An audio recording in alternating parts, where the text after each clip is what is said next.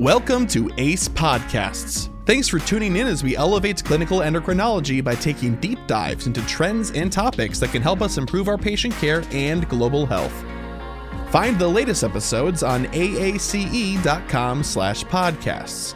And now, let's meet the endocrine experts who will be talking with us today. Hi, everyone. As part of the ACE Pituitary, Gonadal, Adrenal, and Neuroendocrine Disease State Network, I wanted to extend a warm welcome to everyone who has tuned in to our podcast. Today, we will be talking about a very important topic, adrenal insufficiency. My name is Shobna Adimulam, and I'm a clinical assistant professor of medicine in the Division of Endocrinology, Diabetes, Bone, and Mineral Disorders at Henry Ford Health, Detroit, Michigan. I'm an adult endocrinologist, and I have a clinical and research interest in adrenal disorders. Today, I have the pleasure of talking to Dr. Lucinda Gruber, who is a friend and an expert in this topic. So let me introduce you to our speaker. Dr. Lucinda Gruber is an assistant professor of medicine who works in the Pituitary, Gonadal, and Adrenal subdivision at Mayo Clinic, Rochester. She received a dual degree in chemical and biological engineering from the Kansas State University, followed by her medical degree from the University of Kansas Medical Center. She completed her internal medicine residency, internal medicine chief year, and endocrinology fellowship at Mayo Clinic, Rochester. She was also awarded the Randall G. Sprague Award during her fellowship training. She has a clinical and research interest in adrenal insufficiency and pheochromocytoma paraganglioma disorders. She has a passion for education, especially for adult learners, and enjoys teaching patients, medical students, residents, and fellows. We are very pleased to have Dr. Gruber with us today. I would like to start off with a case to tailor our discussion today. The case is of a 63-year-old woman with a background history of recurrent UTIs and osteoarthritis. She has a 1-year history of intermittent nausea, more severe in the mornings, and more recently, over a few months, poor appetite and decreased physical stamina. She struggles to get through her workday, often 11 to 12 hours, and fatigued in the evenings and weekends. Her primary care physician had evaluated her on several occasions for her symptoms. She had an elevated BMI at 32, but otherwise clinical examination and routine baseline labs, including thyroid function, was unremarkable. Due to her ongoing symptoms, further workup was done, and an initial morning cortisol was 1.1 micrograms per deciliter drawn at 8:30 a.m., and a repeat cortisol drawn at 8:30 a.m. on another day was 3.3 micrograms per deciliter. She was then promptly referred to endocrinology for further evaluation of adrenal insufficiency. Dr. Gruber, this is likely a very common referral encountered in your clinical practice. Please talk us through what comes to your mind when you see these patients. All right. Well, first of all, thank you so much for the invitation to be here today. It's always great to talk about adrenal insufficiency, one of my favorite subjects. You're absolutely right. You hit the nail on the head. This is a very common referral we see. Someone who's had a couple of cortisol levels checked, has some nondescript symptoms, some nausea, some poor appetite. And really, for me, when I first sit down with a patient, I like to sort through when the symptoms started, how long they've been going on, but especially the progression of symptoms. Are things getting better or are things getting worse? Because often with adrenal insufficiency, what you find is they've had these symptoms for a long time. And as time goes on, that cortisol level is creeping down and they get more and more symptoms as time goes on. So that's sometimes a really helpful clue for me when I'm thinking about adrenal insufficiency, is getting a trajectory of how those symptoms have come on and progressed. Great.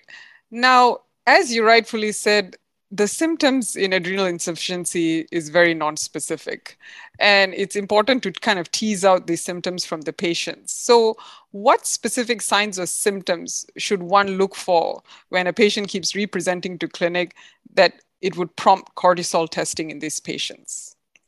Well, it's a great question. And I do not envy the job of the general internist and the family medicine physician when they're seeing folks, because they're often the ones who make these referrals who first have to think about adrenal insufficiency. Things that I look out for, especially with secondary adrenal insufficiency: nausea, fatigue, loss of appetite are probably the three most common things that I hear from folks. But it can really go beyond that. Nausea often is going to be worse in the morning, with or without vomiting. One thing that always gets my attention is if someone says, oh, I went out to the gym and I exercised and then I vomited multiple times after I got back. Do they have symptoms that are worse after some sort of physical exertion? That's always a red flag to me in terms of very high suspicion for adrenal insufficiency. Fatigue is a common one that we hear, again, tends to be worse in the morning in patients with adrenal insufficiency. Sometimes you'll hear the story of, well, it's really tough to get out of bed in the morning, but if I can make it till noon, I have a 2-hour window where I can get everything done and then I crash after that. So that's a pretty typical story. The appetite loss can go along with things like myalgia, is just kind of almost feeling like you have the flu all the time is another common thing we hear. I often will ask people about if they've been sick in the last 6 months and what that sickness was like. So it's helpful to learn, they had a cold, but it actually kept them down for 6 days. They missed 6 days of work because of a simple cold, whereas everyone else in their family was better in a day and a half. That again kind of tips me off to adrenal insufficiency and can be really helpful. Many patients will kind of share with you, oh, I'm dizzy, I'm lightheaded when I stand up, but it can be helpful to check orthostatic vital signs as well. So something more objective to kind of help with your assessment. I ask a lot about salt craving if I'm thinking more about primary adrenal insufficiency, where they may have low aldosterone levels. Have they noticed skin tanning or darkening of the skin? That works well for Caucasian people, but for people with darker skin, sometimes you have to ask about, hey, have you noticed increased darkness on the palms of your hands, kind of within the creases? I always examine the gums as well to see if those are dark as well, because for people who are darker complected, they may not notice that their skin is a lot darker when their ACTH level is high and they have primary adrenal insufficiency. Great. No, those are excellent pointers for, especially when we're evaluating them in clinic, and specific questions to ask them about.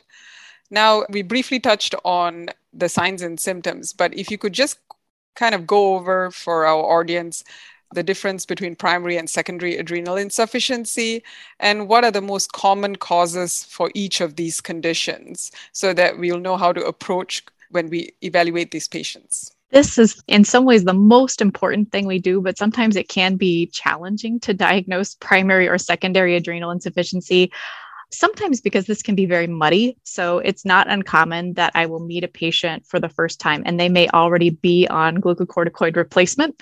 So sometimes kind of sorting through this can be challenging, but primary adrenal insufficiency is going to be a primary adrenal problem, meaning something is wrong with the function of the adrenal gland.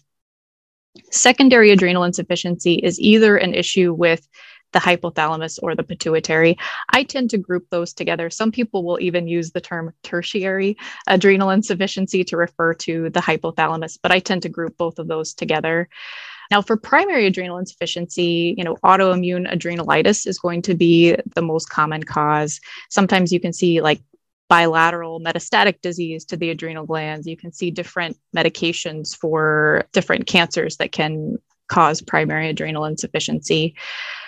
Secondary adrenal insufficiency is a lot more vast, can be related to a lot of different things, many of which are iatrogenic, meaning the number one cause for secondary adrenal insufficiency that we see are glucocorticoids. So patients who are on prednisone for rheumatoid arthritis, patients who are on prednisone maybe for a previous transplant, dexamethasone that's given to a lot of oncology patients these days. We can see a lot of things like that.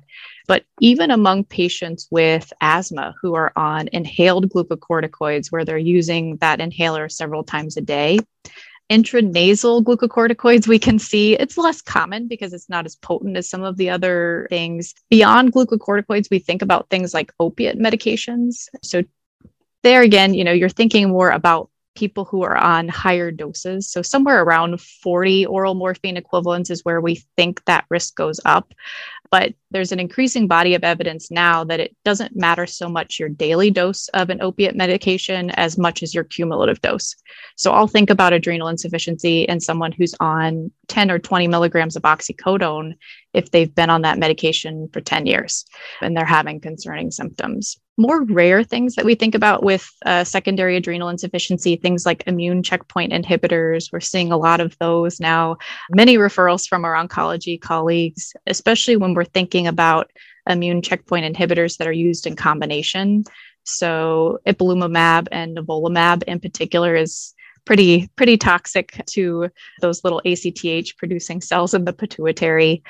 Many of the patients I see in my clinical practice, I'm a pituitary doctor, so I see a lot of patients with pituitary adenomas, with secondary adrenal insufficiency, craniopharyngiomas, meningiomas that have grown in the sella that basically have kind of pushed on the normal healthy pituitary gland, and the patient has developed secondary adrenal insufficiency. So you can see it kind of runs the full gamut in terms of things we can see. That was all very excellent pointers on medication. I just wanted to touch on exogenous glucocorticoids. At what dose and duration of use of exogenous glucocorticoids that we should be concerned about a patient developing secondary adrenal insufficiency? Oh, it's a great question. And unfortunately, I don't have a solid answer for you because the world of glucocorticoid-induced adrenal insufficiency is a little bit untapped, despite being a very common scenario we see in clinical practice. It depends on who you ask in terms of what answer you'll get to this. Generally, I start to get more concerned for adrenal insufficiency when someone has been on supraphysiologic doses of glucocorticoids for more than, 2 to 4 weeks. Some of it does depend what dose they're on. So if they're on 8 milligrams of dexamethasone for 4 weeks, that's such a huge dose. I'm going to be very concerned about that patient, even at the end of 3 weeks, as opposed to someone who's on, maybe prednisone 5 milligrams for a few weeks' time. But there is a lot of debate about when we should start to think about adrenal insufficiency, how high that risk would be. The other thing I'll say is that many of these patients fly under the radar. So they may be getting steroids through perhaps like a rheumatologist for rheumatoid arthritis, an ophthalmologist for, giant cell arteritis. So many of these patients likely have some time that they have adrenal insufficiency after their glucocorticoids are stopped, and we're just not capturing that. And they're probably just flying under the radar. But generally, if they've been on supraphysiologic doses for some time, I start to think about adrenal insufficiency. Yeah, and in our patient, upon further questioning by the endocrinologist, it was apparent that she was receiving intra-articular glucocorticoid injections at an external facility different from her primary care physician for osteoarthritis at 3 to 6 monthly intervals over 1 to 2 years. So the patient was not aware of the systemic side effects related to intra-articular injections. And, this is a common scenario we see in clinics. And I think it's important to also highlight that these intra-articular glucocorticoid injections can last in our system up to 3 to 6 months. And it should be specifically teased out when we are questioning patients for exogenous glucocorticoid use. Now, could you touch on what's the best timing to evaluate patients for their cortisol level when you suspect a clinical picture for adrenal insufficiency? This is another challenge. Unlike in the textbooks where everyone wakes up at 7 a.m. and we check their cortisol at 8 a.m., we know in real life that is not how life works. We want to check the cortisol as soon as we can after a patient wakes up. That's really the thing we're trying to do. Our cortisol is highest first thing in the morning when we wake up. I always describe it to patients as cortisol is our get up and go hormone. So it's the hormone that kind of gets us jump started. So that's when we want to be checking it. We want to see what is the maximum cortisol level they can produce in the morning when they wake up. For some of my patients, that's going to be 8 o'clock in the morning because maybe that's when they're headed to work. For many of my younger patients, especially college students, that may be closer to noon. And so it's really important when I order the cortisol level, I'll be sort of specific in my instructions in terms like, this is when I want you to get this level checked. We'll set it up for this time to make sure we're checking it at the best time possible. And the same is true of the ACTH. So when we're thinking about that next step of rechecking a cortisol, assessing with an ACTH, we want to be sure that we're checking at that time. I I run into this not infrequently with nurses who are doing shift work. Sometimes finding what their normal diurnal pattern is so challenging. So for patients like that, often what I'll do is try and figure out, well, what's the longest amount of time you're on the same schedule?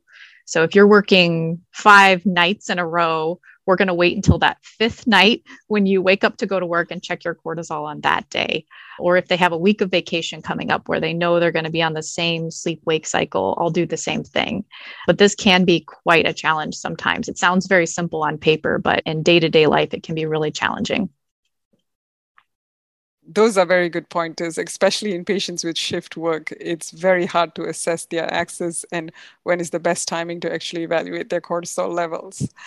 Now, in our patient, as you had mentioned, her further labs were done and she had a low normal ACTH level and a low DHEAS level too. Now, could you elaborate a bit more on the use of DHEAS measurements in assessing patients with adrenal insufficiency?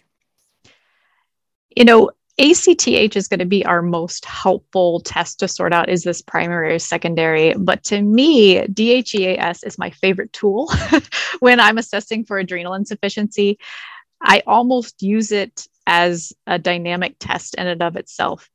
What DHEAS tells me is how much ACTH on average the adrenal gland is seeing over maybe half to a full day. So DHEA comes from the adrenal gland. It's released in response to ACTH from the pituitary. So it relies on that same signal. But because it's such a longer acting hormone, we get a better snapshot of how much ACTH that patient is seeing. DHEAS can be a very, very helpful hormone in some of those patients, like the shift workers I mentioned, where their cortisol, their diurnal variation may be a little bit of a moving target. If you check a DHEAS level and it's really robust. So for instance, in premenopausal women and men, I tend to use 100 micrograms per deciliter and above as a number that reassures me that they likely do not have adrenal insufficiency. If it's less than 50, I'm a little bit more suspicious. In postmenopausal women, DHEAS to me is a little bit trickier. It's just harder to interpret because the DHEA is coming from both the ovary as well as the adrenal. So in postmenopausal women, because they've gone through menopause, their DHEAS levels are just naturally going to be lower. So sometimes that's not the most helpful clue for me in postmenopausal women. If it's above 50, I feel pretty comfortable that that's reassuring, but it's rare to find a postmenopausal woman with or without adrenal insufficiency who has a DHEAS level that high. So probably most helpful for me in premenopausal women and in men. Yeah, and I think it's, as you rightfully said, it's important to highlight that DHEAS has an age and gender-specific range. And like you said, it's typically highest in young and premenopausal women. But most labs do not report an age and gender-specific range. It's really helpful that the Mayo Clinic lab provides age and gender-specific ranges, and it is available on their website as a referral guide for everyone when evaluating these patients.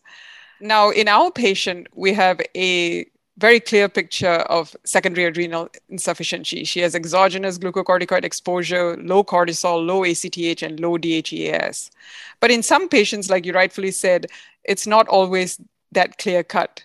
What further dynamic testing would you recommend in order to support the diagnosis in adrenal insufficiency in these patients?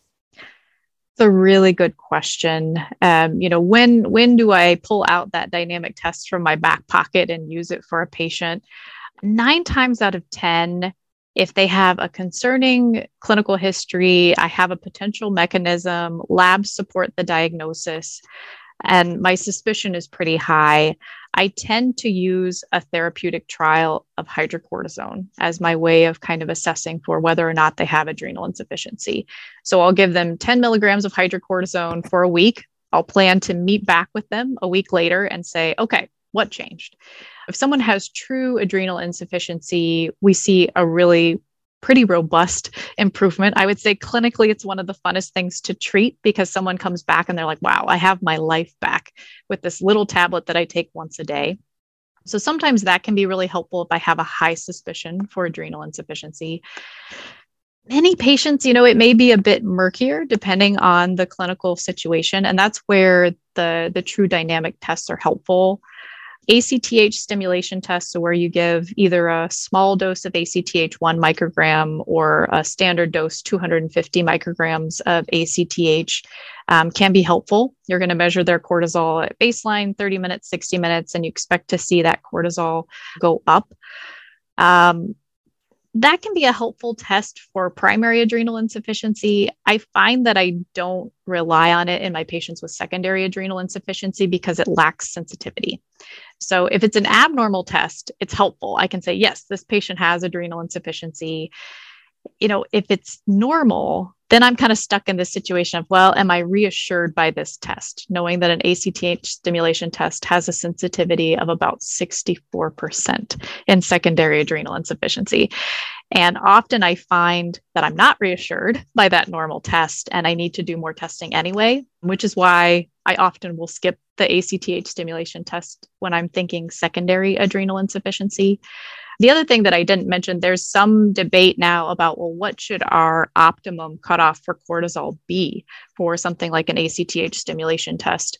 We at Mayo, we tend to use a little bit higher cutoff, but there are some folks that have advocated for our cortisol immunoassay is so good now. It's so specific that we could actually use a lower cutoff of 14 for some of our dynamic tests at this point.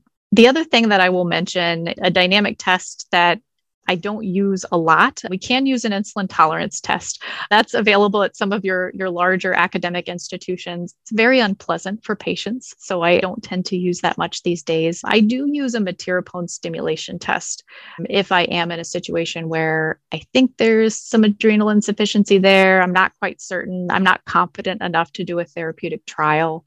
And that's for a patient where their cortisol level is somewhere between 5 and 10. Then a meteropone stimulation test can be helpful. And that's where you give the patient a weight-based dose of meteropone, which is going to block the final step in the cortisol synthesis pathway. So you're basically giving them low cortisol. And then you measure an 11-deoxycortisol the next morning, along with the cortisol level. So the cortisol is basically to prove you gave them low cortisol, that the meteropone did its job. And then the 11-deoxycortisol, we expect to see a really robust level, basically telling us that the pituitary could sense that low cortisol, send out a really strong signal to the adrenal gland, and then that raised the 11-deoxycortisol level. So those are kind of the dynamic tests that I think about. But in clinical practice, I would say therapeutic trial of hydrocortisone is really my go-to. Yeah, and I agree. And a lot of times people are apprehensive about just starting hydrocortisone, but a therapeutic trial for a short period to see if the patient improves clinically probably does the most benefit to them. Now, moving on to management of patients with adrenal insufficiency, Dr. Gruber, how do you typically do glucocorticoid replacement in these patients? So I prefer to use hydrocortisone. I would say probably 95% of my patients, that's what I use. I like it because it's a shorter acting steroid and we can dose it somewhere between 1 to 3 times a day and help mimic the normal pattern of cortisol. So that's why I choose hydrocortisone. The right dose of hydrocortisone is not entirely clear. You know this, you look at a patient, you can't really predict necessarily what they will need, but somewhere between 10 to 30 milligrams of hydrocortisone is a typical dose. For most of my women, I'll start somewhere between 15 milligrams a day and 20 milligrams a day. Most men, I'll start somewhere between 20 and 25 milligrams. And the hydrocortisone itself can, as I said, be given somewhere between 1 to 3 times a day. I'll usually start out with twice daily dosing and go from there.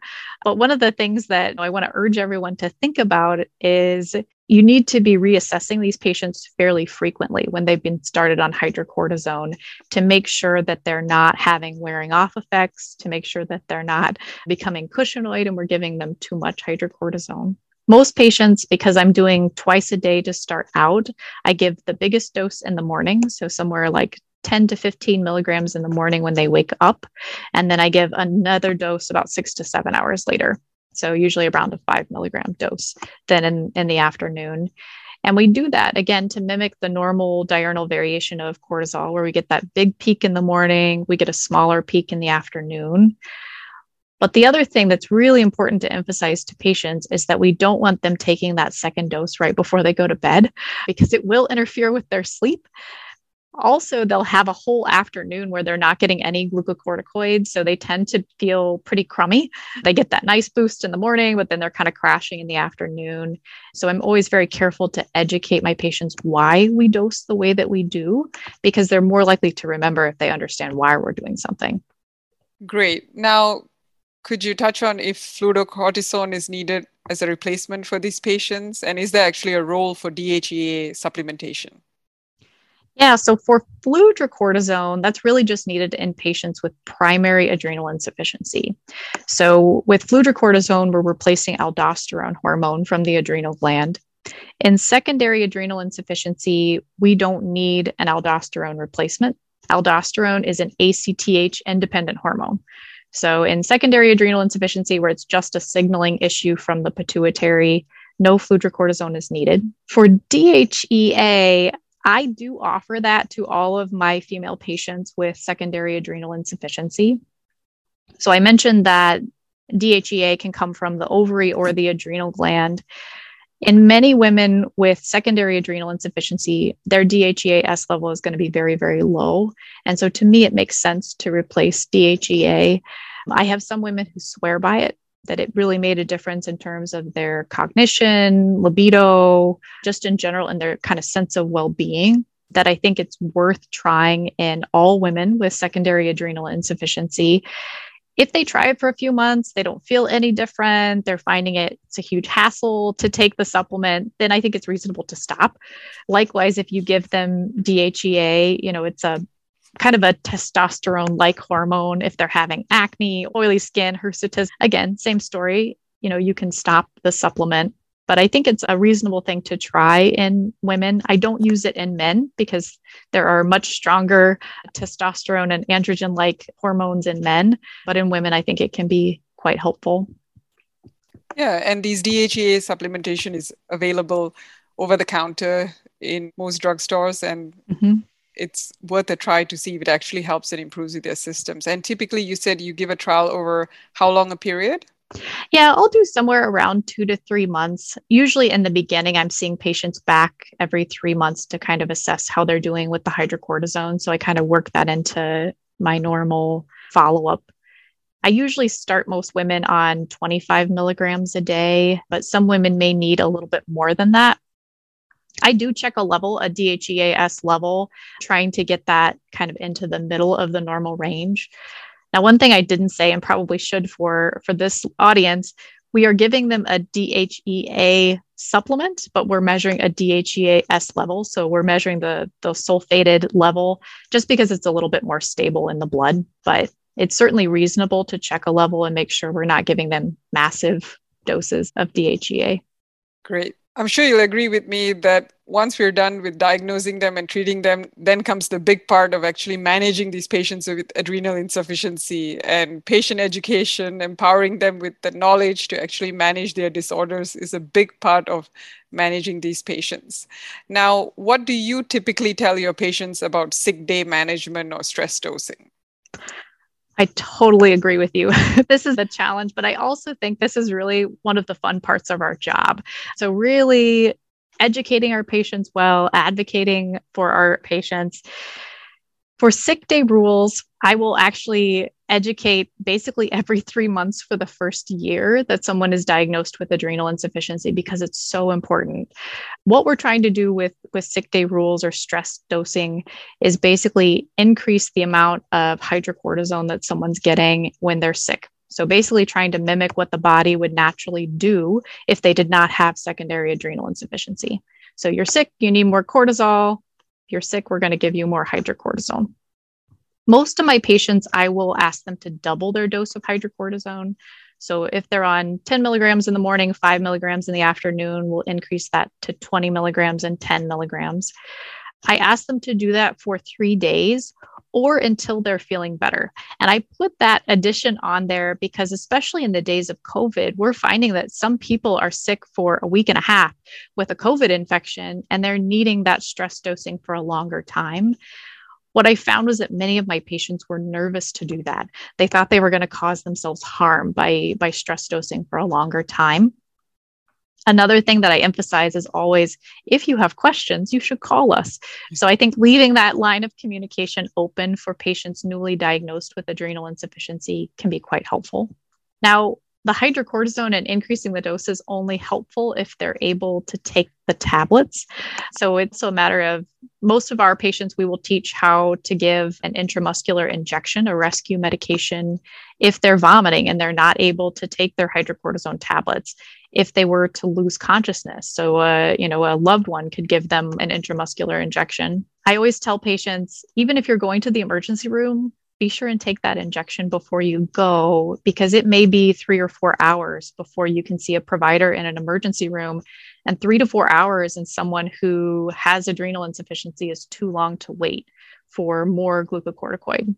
So I'll say, take the injection, get to the emergency room, just so that they're covered for a time while they're waiting to be evaluated. Yeah, no, those are really great pointers. And I find that when I'm teaching or talking to patients about stress dosing, one visit is typically not enough. You need to bring them back every month. And usually when they're new to the diagnosis, I tell them to come back with a family member so that someone else in their household is also aware of what needs to be done.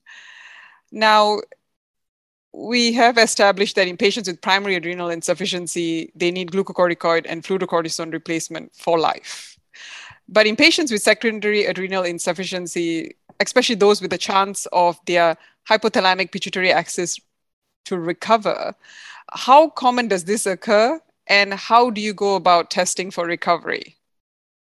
It's a great question. And I think one of the challenges of treating, especially glucocorticoid-induced adrenal insufficiency, is trying to anticipate when that signaling will wake back up.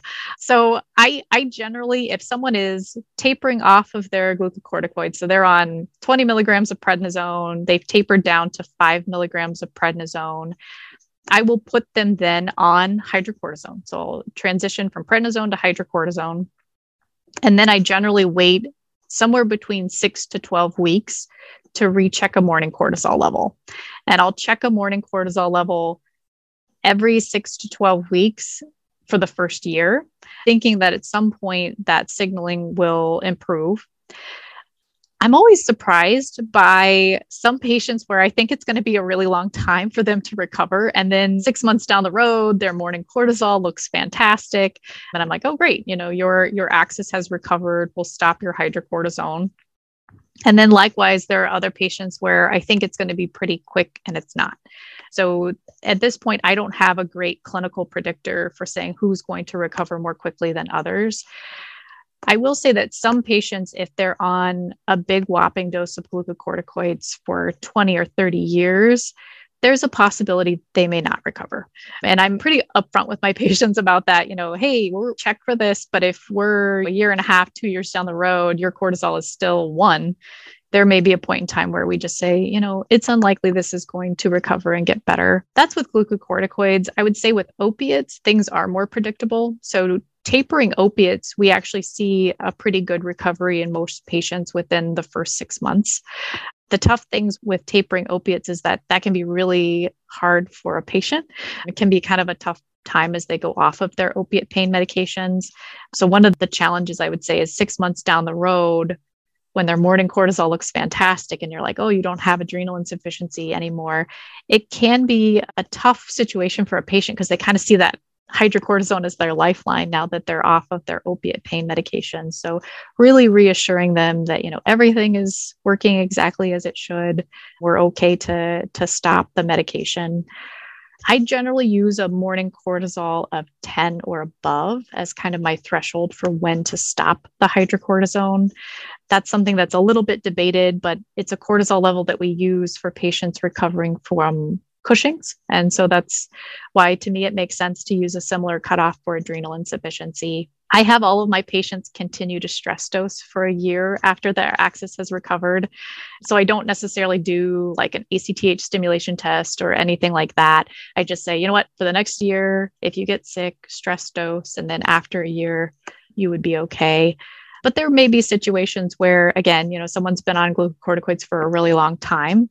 and I'm not going to feel confident that they can respond in a time of sickness in the next, few years. So I may continue to have them stress dose for a bit longer.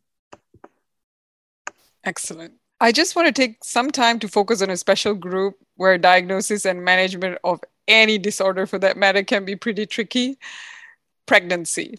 So cortisol value cutoffs that we typically use in clinical practice do not apply to this group because of the physiological changes that can occur at every trimester in their pregnancy. How would you proceed with testing for adrenal insufficiency if it's suspected in pregnancy, and how would your management differ? Oh, it's a great question. And you're absolutely right. It is really challenging. So the normal range that we have for cortisol just goes out the window because those high estrogen levels during pregnancy are going to raise the cortisol binding globulin. So total cortisol is going to shift up. Even free cortisol will increase throughout pregnancy, just as part of the natural process. So it does become a bit of a moving target when you're thinking about adrenal insufficiency in someone who's pregnant. I will add that many of the symptoms of adrenal insufficiency overlap with pregnancy. So nausea and fatigue being some of them. We are somewhat fortunate in the secondary adrenal insufficiency world that many women are going to be diagnosed prior to pregnancy. It's some sort of pituitary insult. Maybe they had a craniopharyngioma as a kid, so they have known adrenal insufficiency. But if you find you're in a position where you are thinking about adrenal insufficiency in a woman who's pregnant, both total and free cortisol levels should be interpreted very cautiously because we don't have great normal ranges. So even though a total cortisol may look reassuring, you need to think about, well, what does that mean in terms of the cortisol binding globulin during pregnancy? One thing we do have that's helpful is that an ACTH stimulation test is safe to administer during pregnancy. So that's certainly a possibility. If it's not entirely clear what those baseline levels are, you can do an ACTH stimulation test. There are some established cutoffs that are in the literature, one of which shows up in our recent article, but something to look out for in terms of kind of figuring out first trimester, second trimester, and third trimester cutoffs for the ACTH stimulation test. In terms of how I treat them differently if they are pregnant, so let's say it's a patient with known adrenal insufficiency, in the first and second trimester, I generally don't adjust their medications. Sometimes I will have them stress dose their hydrocortisone if they're having a lot of morning sickness. Some patients will need to use their rescue medication, their intramuscular injection, if they're not able to keep their hydrocortisone down. In the third trimester, then I generally increase their hydrocortisone by around 30%. Kind of varies among experts. Some will do more like 20%, some more like 40 or 50%. I increase the hydrocortisone because we know the need is going to increase in the later part of pregnancy. But for me, giving a pregnant woman iatrogenic Cushing's and exposing the fetus to excess glucocorticoids can be quite detrimental. And so that's why I kind of shoot somewhere in the middle of that 20 to 50% range. So I increase by about 30%. One thing we didn't talk about, if it's a woman with primary adrenal insufficiency, she may require fludrocortisone adjustment as well throughout pregnancy. So I tend to watch that very closely with regular potassium checks as the pregnancy goes on. Dr. Gruber, this has been a very informative session, and thank you again. For our audience's benefit, could you give us a few take-home points that you would like to reinforce for anyone that is evaluating a patient with adrenal insufficiency? I have a few little pearls, but I would say number one is asking a patient about their normal day wake patterns when you're interpreting their cortisol level, because 9 times out of 10, it was not checked at the right time. And just checking it at a different time, you can find their cortisol level looks perfect. Asking about illness and prostration after really demanding like physical exercise or really very demanding day can be sometimes a helpful way to sort out the risk of someone having adrenal insufficiency. So if they exercise and they vomit for 3 hours afterwards, that to me raises my suspicion for adrenal insufficiency. The other thing I will say, always check an ACTH level. And if you can do it before they're on glucocorticoid treatment, so much the better. But sorting out if it's a primary or a secondary issue is so important and sometimes gets overlooked when someone is in the hospital and we're thinking about adrenal insufficiency. But that's important because it's going to dictate how we manage that patient and if we need to image their head, if we need to image their adrenal glands. And beyond that, I would say the really big take-home point is that we need to be educating our patients well for sick day rules, because we're not at home with them when they have the flu. So we need to give them the tools and the confidence to adjust their hydrocortisone when they're sick and to know when to use that intramuscular injection. All very important points. I hope everyone has learned as much as I have from this session or reinforced further on what you already know. For our audience, if you'd like to read more on this topic, there's an excellent review article on secondary adrenal insufficiency by Dr. Gruber and Dr. Irina Bancos, published in the ACE Endocrine Practice Journal, January 2022. Dr. Gruber, thank you again for taking the time to talk to me about this topic and addressing all our questions. All right. Thank you so much for the invitation. Thanks for listening to another great ACE podcast. Join us for another episode at aace.com/podcasts and help us in our mission to elevate clinical endocrinology. Together, we are ACE.